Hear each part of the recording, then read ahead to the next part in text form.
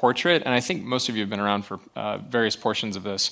Our goal every week, and if you don't have one of these study guides, I would encourage you to pick one up. They're at the welcome table. It'll help kind of guide you through each week.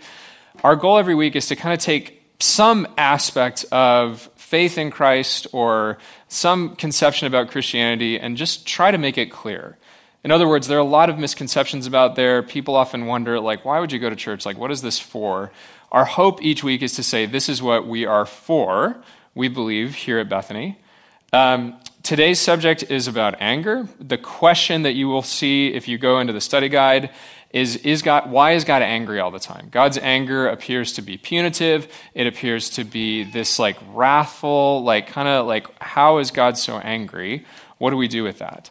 Now, that's both like kind of this like existential kind of out there question. If you're a Christian, you've probably heard different teachings on this. Most of us, all of us, should be connected to people who are not Christians, and we should be able to say to them, like, well, yeah, that is a hard subject.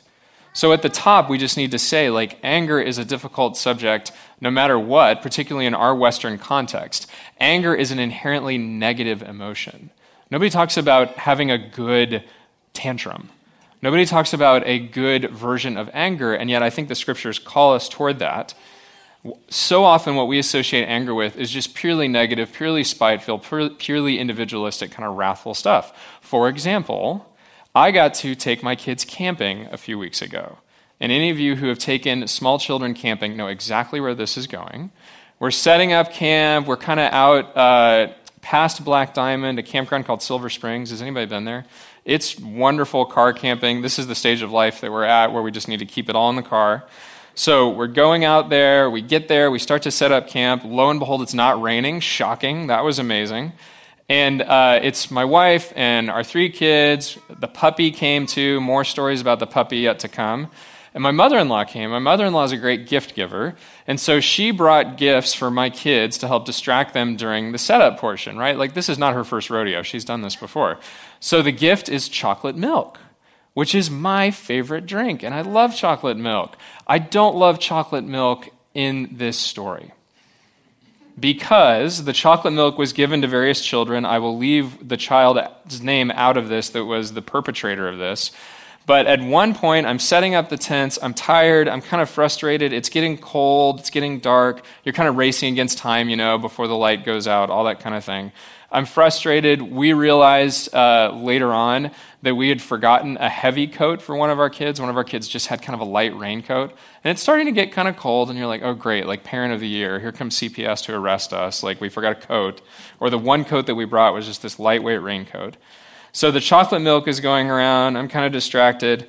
And I set up like our big family tent, right? We've got our big tent, and we've got kind of the little backpacking tent that I grew up with. I go in the big family tent, and there is chocolate milk everywhere. It's like chocolate milk got murdered in this tent. It is flung on the walls. It is all over the floor. And guess what was also on the floor?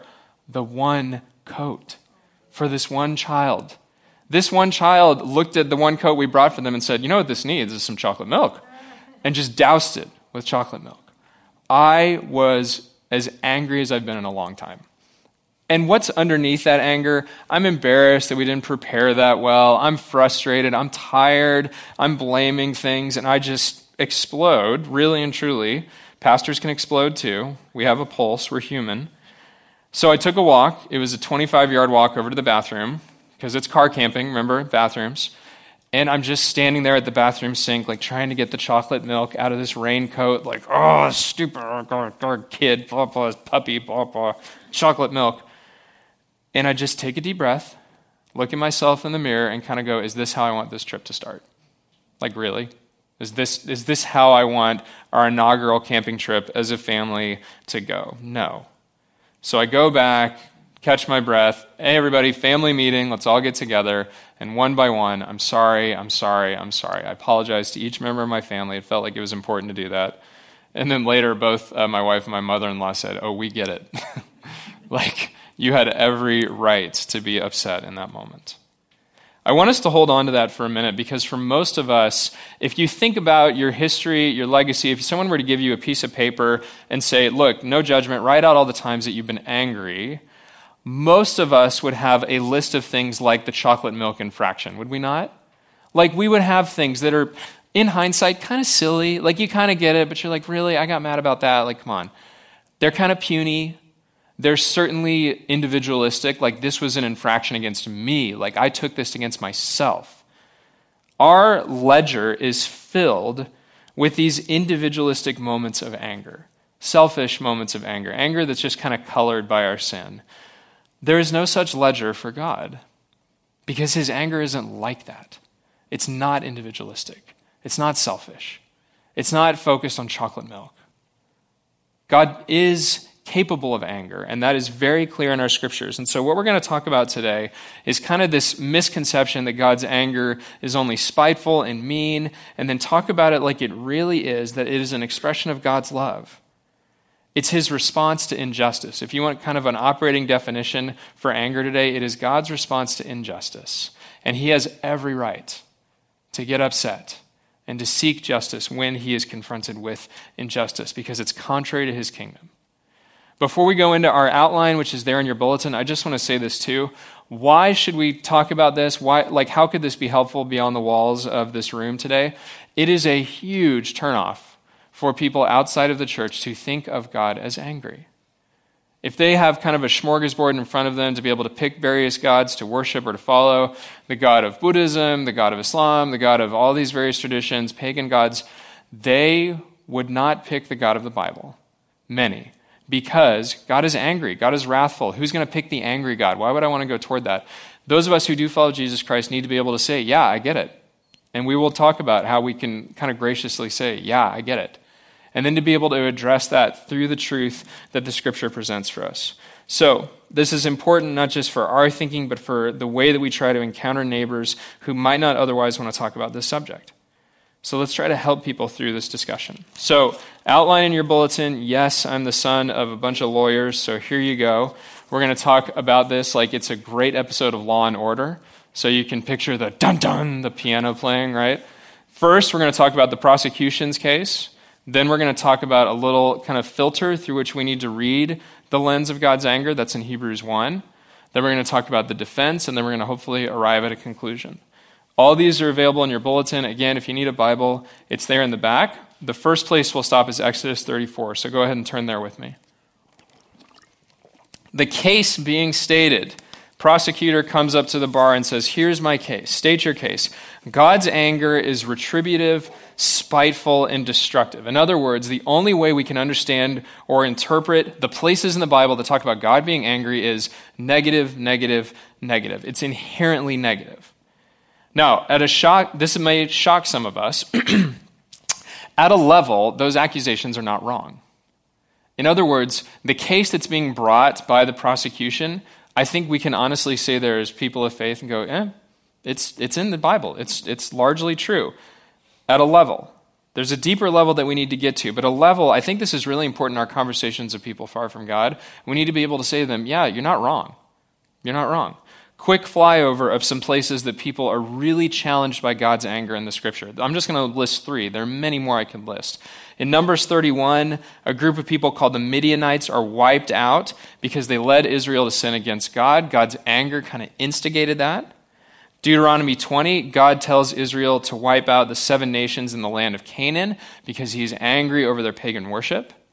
In Joshua 7, an entire family is killed by stoning, by the people of Israel throwing rocks at them. And the result of this is the Lord turned from his anger. So all throughout these very violent moments, anger is a theme. Anger is real.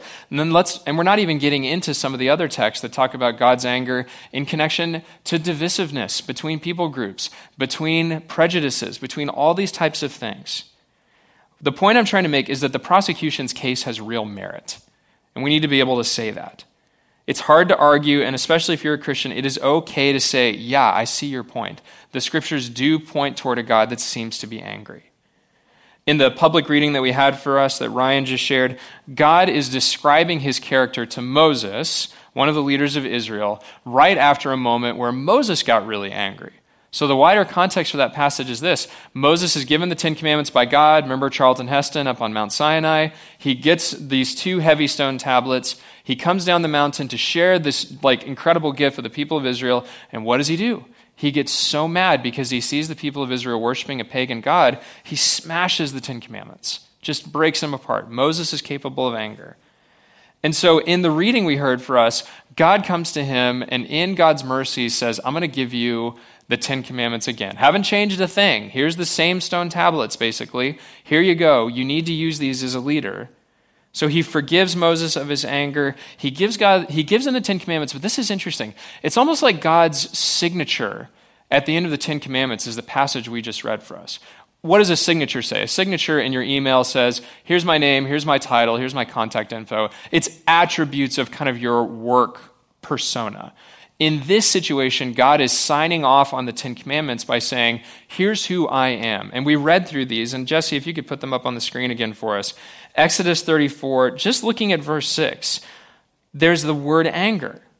Now, why, if you're signing off on something as important as the Ten Commandments, would you talk about your anger? Your email signature at work does not say, Travis, prone to anger at chocolate milk, sometimes mercurial around his children. It doesn't list these things. Why would that be in this moment?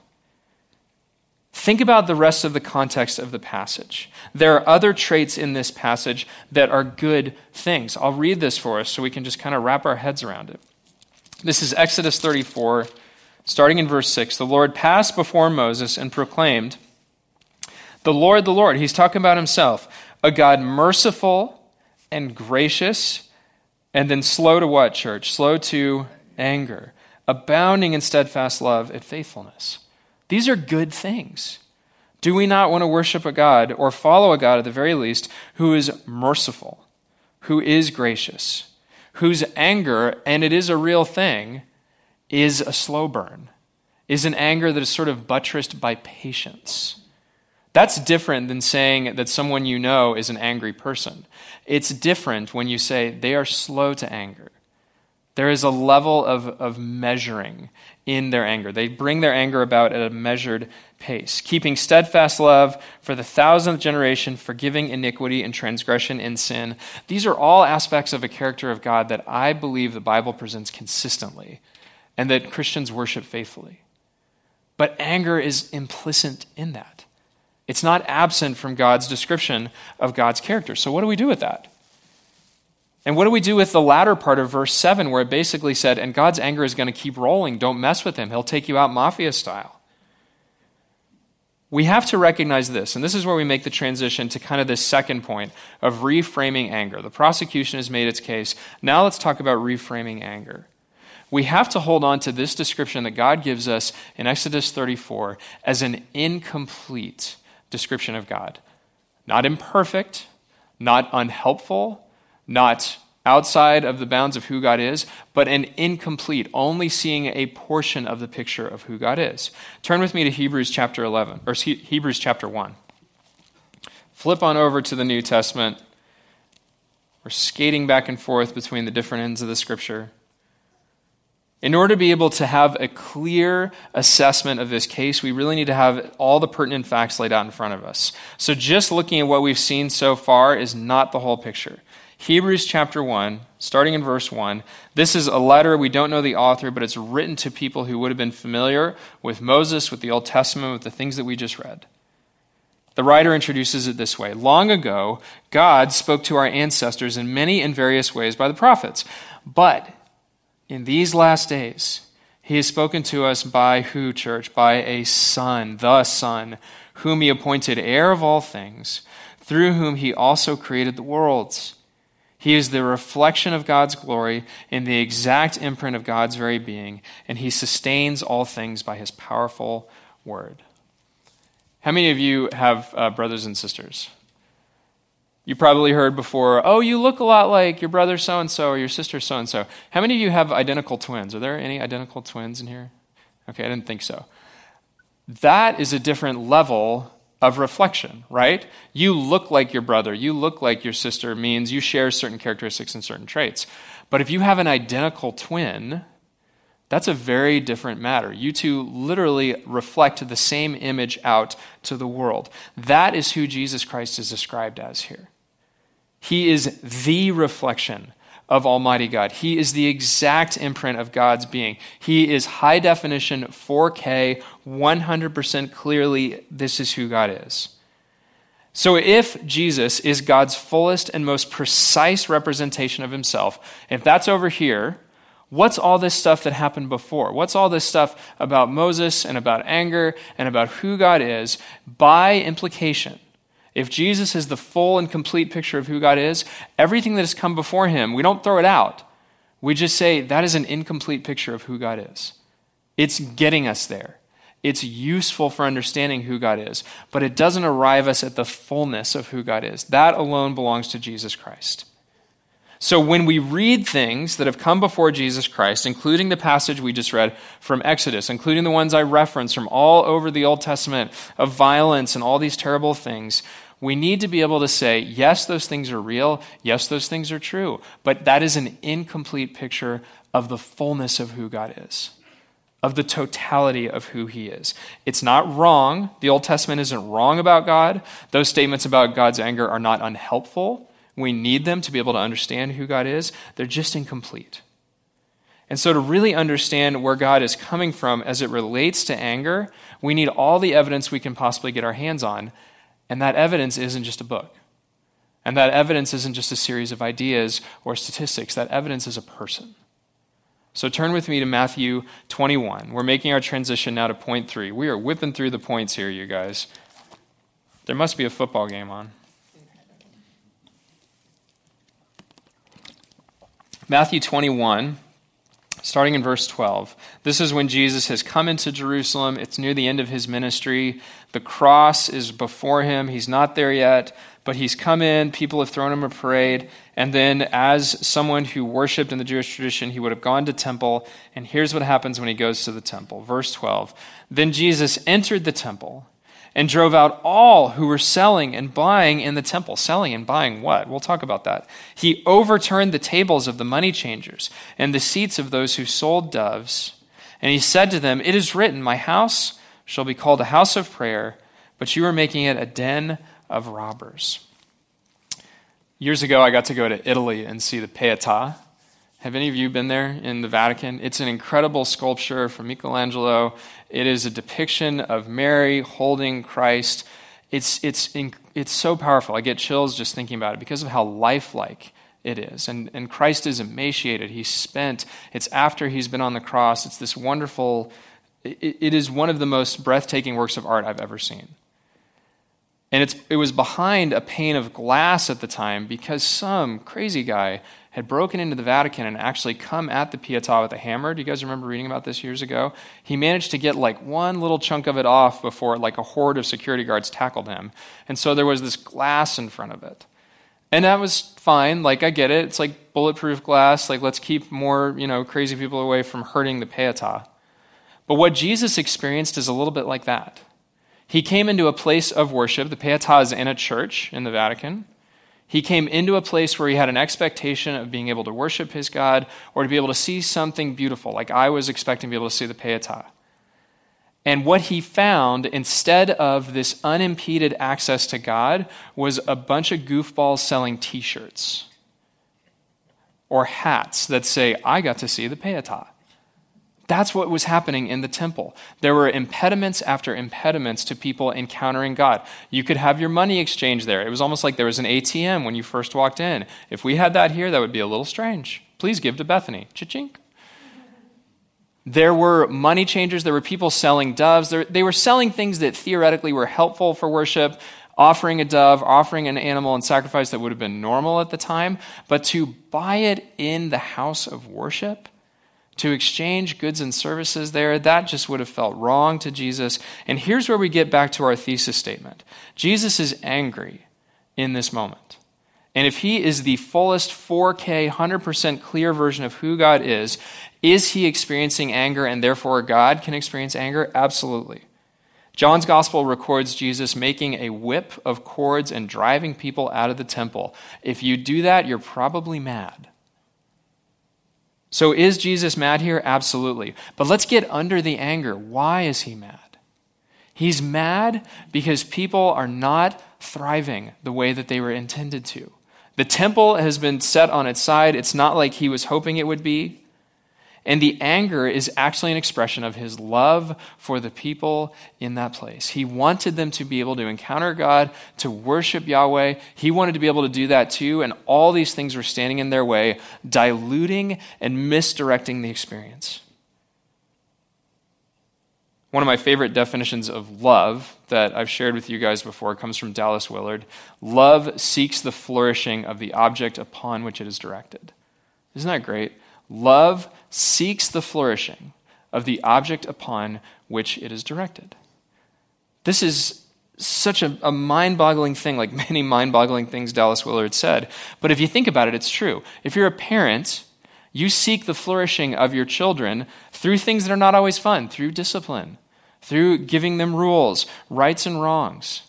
This week, I took my kids to school. My son was running around playing, and he slipped, and he busted his lip a little bit. You may have seen that when he came in today.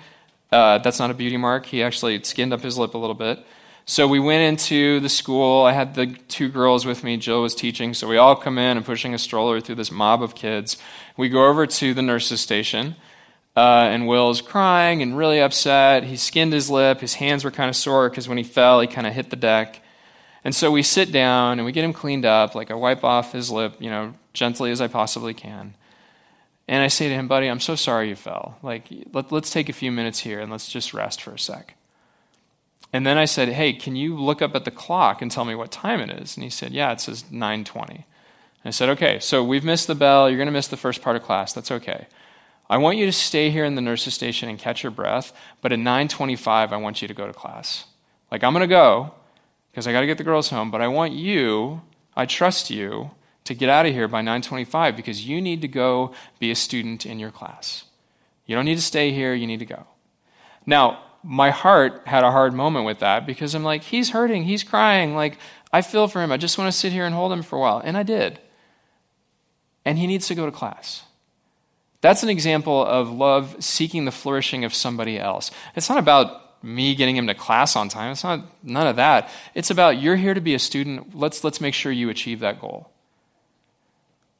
We have been in countless situations in each of our lives where we have encountered someone who is saying, I love something, I love someone, I love this, but it is not seeking their flourishing. How many selfish relationships have we all been in where that relationship is about us and about our needs and about gratifying our desires? That is not seeking the flourishing of the object upon which it is directed. I love chocolate cake, but I don't seek chocolate cake's flourishing. I seek it to be in my stomach. Love seeks the flourishing of the object upon which it is directed. Parents get this. Neighbors get this. This is the parable of the Good Samaritan. You don't just ignore the needs of the people around you. You stop, you reorient, you inconvenience yourself, and you practice generosity and hospitality. And so, in the temple, were those people flourishing that Jesus saw that day? Clearly not. Because he wouldn't have gotten mad if they were. They were not flourishing. They were not able to see the Peatah. There's some guy up there selling hats instead of them being able to worship God. They were trapped in this weird combination of religion and religious practice and commercialism. It was really ugly.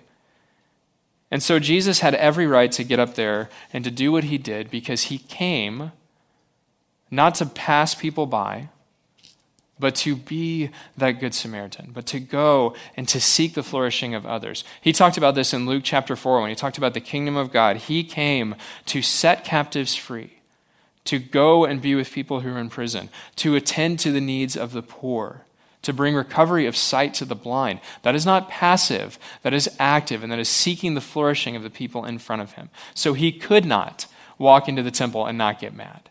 He could not see money changers and doves being sold. He could not encounter those things and just walk on by. And because he is the fullest expression of God and God's love, this is Hebrews chapter 1, then God, therefore, must be involved in a similar way. He must be. Anything that hurts God's people, anything that creates and sustains injustice, anything that tries to short circuit God's kingdom, God will not stand for, and God should not. Because God alone is just. He will not stand for things that hurt his people. And if you are a follower of Jesus Christ, we need to be very grateful for that. He will not stand for things that hurt and destroy us. We will go through things that are hard. We live in a world that is broken. Make no mistake about that. But he will not stand for injustice to continue to be perpetrated. And when we see injustice in our world, when we see wars, when we see kids who go to school hungry, when we see all the things that break and should break our hearts, we need to be able to say, God, I don't like that either. How can I partner with you? How can I be a part of your solving of this injustice? It's not about us running off and figuring it all out on our own. It's about saying to God, how would you have me step into this? Unlike human beings, unlike me with the chocolate milk, God's anger is purposeful. And so when we read about him being angry in the scriptures, guarantee you 150% it's pointing towards something. The blood and the violence of those examples we listed from the Old Testament point toward the blood and the violence of the cross. They do. And it's not pleasant. It's not fun to think about, but this is a pathway, if you're a follower of Jesus Christ, to be able to say to friends outside the church, I get it. I understand that it looks really bad. I understand that God looks spiteful and angry and all the things that we've talked about this morning, but it's not like my anger, and it's not like your anger. It's not petty. It's not punitive. It's laser focused on righting wrongs. And God alone has the right to do that. So, a couple of very practical takeaways from this. God's anger is a response to injustice. We talked about kind of praying through that whenever we see injustices in our lives or when we see something we know isn't right, surrendering that to God. First step is get underneath your anger. Ask yourself, why am I angry about this? It is possible when you're angry to stop and go, why am I so upset about this? It might require you walking into the bathroom and cleaning up a coat for a little while, like, but you'll get there. And if you invite God into that moment, there will be clarity. I was swimming this summer at a neighborhood pool, not our pool, but another one. And I saw a dad that I didn't know and lifeguard and some other people kind of hanging around, and I'm doing laps. And I see this dad, and I can relate. He's having a bad day. One of his kids was kind of kept following him over to the lap pool. And he was just like, you can't come in here with me. I'm just going to swim some laps. I just need a few minutes. He looked totally exasperated. And if you're a parent, like, you get it. Like, you've been there. You're like, oh, preach, brother. But then he took it a couple steps too far. He really laid into his kid, like almost yelling at him, using very strong language, kind of berating this poor kid, right? And again, whether you're a parent or not, you can relate to that feeling, not just of his anger, but of how that kid feels, right? And so I'm a little embarrassed and maybe a bit ashamed to admit, I thought about saying something to this dad, saying something like, I get it. I understand. I hope you'll go talk to your son later and tell him how you really feel about him, how you love him. I didn't go talk to him. I think I will next time. But it was a moment for me to invite God in. And I think if I had done this, I would have actually taken that step. God, this just feels awful. This feels unjust. This does not feel right. I know that dad's having a rough day, but would you let me be a part of your solution here? Would you use me? And if God says no, God says no. Trip on down the road. But if we stop, I believe if I had stopped in that moment and I had asked God for clarity around that, I might have had the courage to step into it, or I might have had that affirmation of like, oh no, now's not the time. We need to be able to surrender those moments to God. Pray, God, what is my anger really about? I wish his anger really would be coming from a better place, but it's not. What's my response to the situation supposed to be like? And let me just encourage you one more time, church. Be gracious with yourself about your anger. I shared earlier about the chocolate milk. We all got stories like that. Very few opportunities have come in my life where my anger has been motivated by injustice, where it has been rightly motivated. So be gracious with yourself. If you're having a hard time thinking of moments when you've properly used your anger, you're not alone. You're not alone. It's hard. I am no expert at it. So part 1, get underneath your anger. Ask yourself the question, why? Part 2, employ your anger. Put your anger to work for you. I come from a family of origin where anger is a universally negative word. We're supposed to be dispassionate in what we talk about. I mean, this is lawyers, right? If you are angry about something, Pray about it, get under it, ask God for wisdom around it, and then ask God if God would use that.